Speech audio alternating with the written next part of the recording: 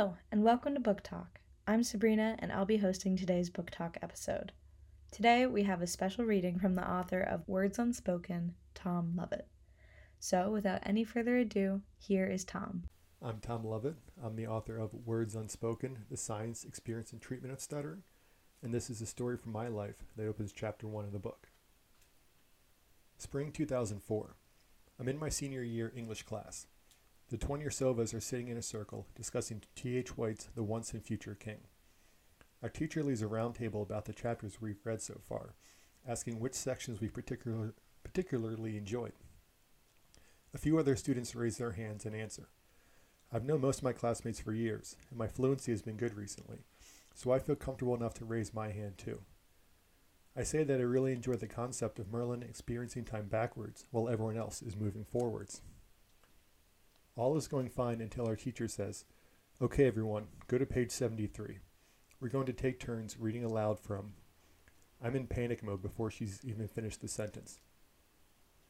I may be able to get myself to speak up in class if I'm not having a bad day, but reading aloud almost never goes well. Everyone else will read their section smoothly and fluently. I'll probably stumble and stutter the whole way through. My classmates probably know me well enough to realize that I have a stutter, but these exercises are still incredibly unpleasant. Every block I have will hold up the rest of the class. Everyone will be focusing on me, following every word that I should be able to say fluently. Plus, we're reading from a book, so I won't be able to swap out difficult words for easier ones if I really get stuck. Our teacher continues.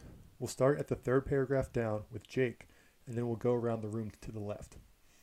I count the number of seats between Jake and me. Then I count the number of paragraphs starting in Jake's section. I make my best guess, and I think I've found what will be my section. My classmates are reading, but I barely even hear them. I'm hyper-focused on my paragraph. I practice by saying all the words in my head fluently, hoping this silent rehearsal will help me when it's my turn to speak.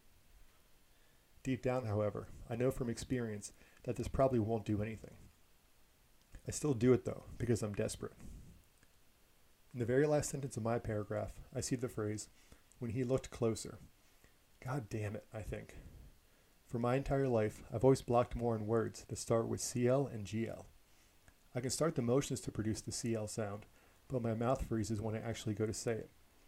My tongue sticks against my top front teeth, my throat closes up, and, rather unpleasantly, I can't push any air out.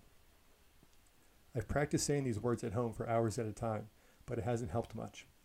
Instead, I'm still stressed and anxious about the word, which I know will make me even more likely to block. The student in front of me nears the end of her paragraph. I'm ready to start speaking the instant she finishes. I don't know why I have this urge, maybe because I associate any bit of silence during my turn with blocking. I hit the ground reading at 100 miles an hour. I rush through the paragraph as quickly as possible, hoping that if I go fast enough, I won't get stuck. I'm hitting smaller blocks along the way, but I do my best to ignore them and power forward, like a speeding truck bouncing all over a backcountry road. The way I'm reading my section, The Once and Future King doesn't even sound like a great piece of literature. It's just a blast of words. I get to the sentence with the CL word and make my first tentative attempt. When he looked,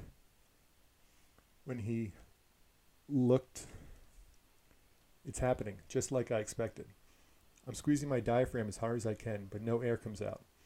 The tip of my tongue is hanging up against my front teeth, but I just can't get it to do the next thing, to trigger the word closer to come out. I can feel my classmates' discomfort, and it makes me feel guilty. I'm holding everyone up, and it's all because of my stupid freaking stutter. I squeeze and push even harder. I'm leaning forward as if that will help move my speech.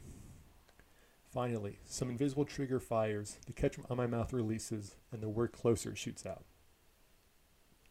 I wrap off the last sentence and slam on the brakes.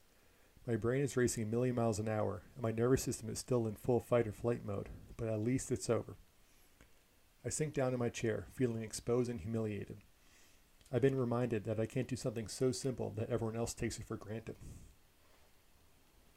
I've mostly calmed down by the time the last student, Brad, starts to read. He hates these read-aloud exercises too, but more out of general apathy towards school.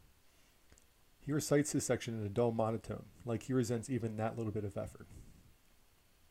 I stare at him and think about the contrast between our experiences. To me, reading aloud in class feels like a life or death struggle. Brad is bored out of his mind. Thank you. Thank you so much for listening, and thank you to Tom for this wonderful reading.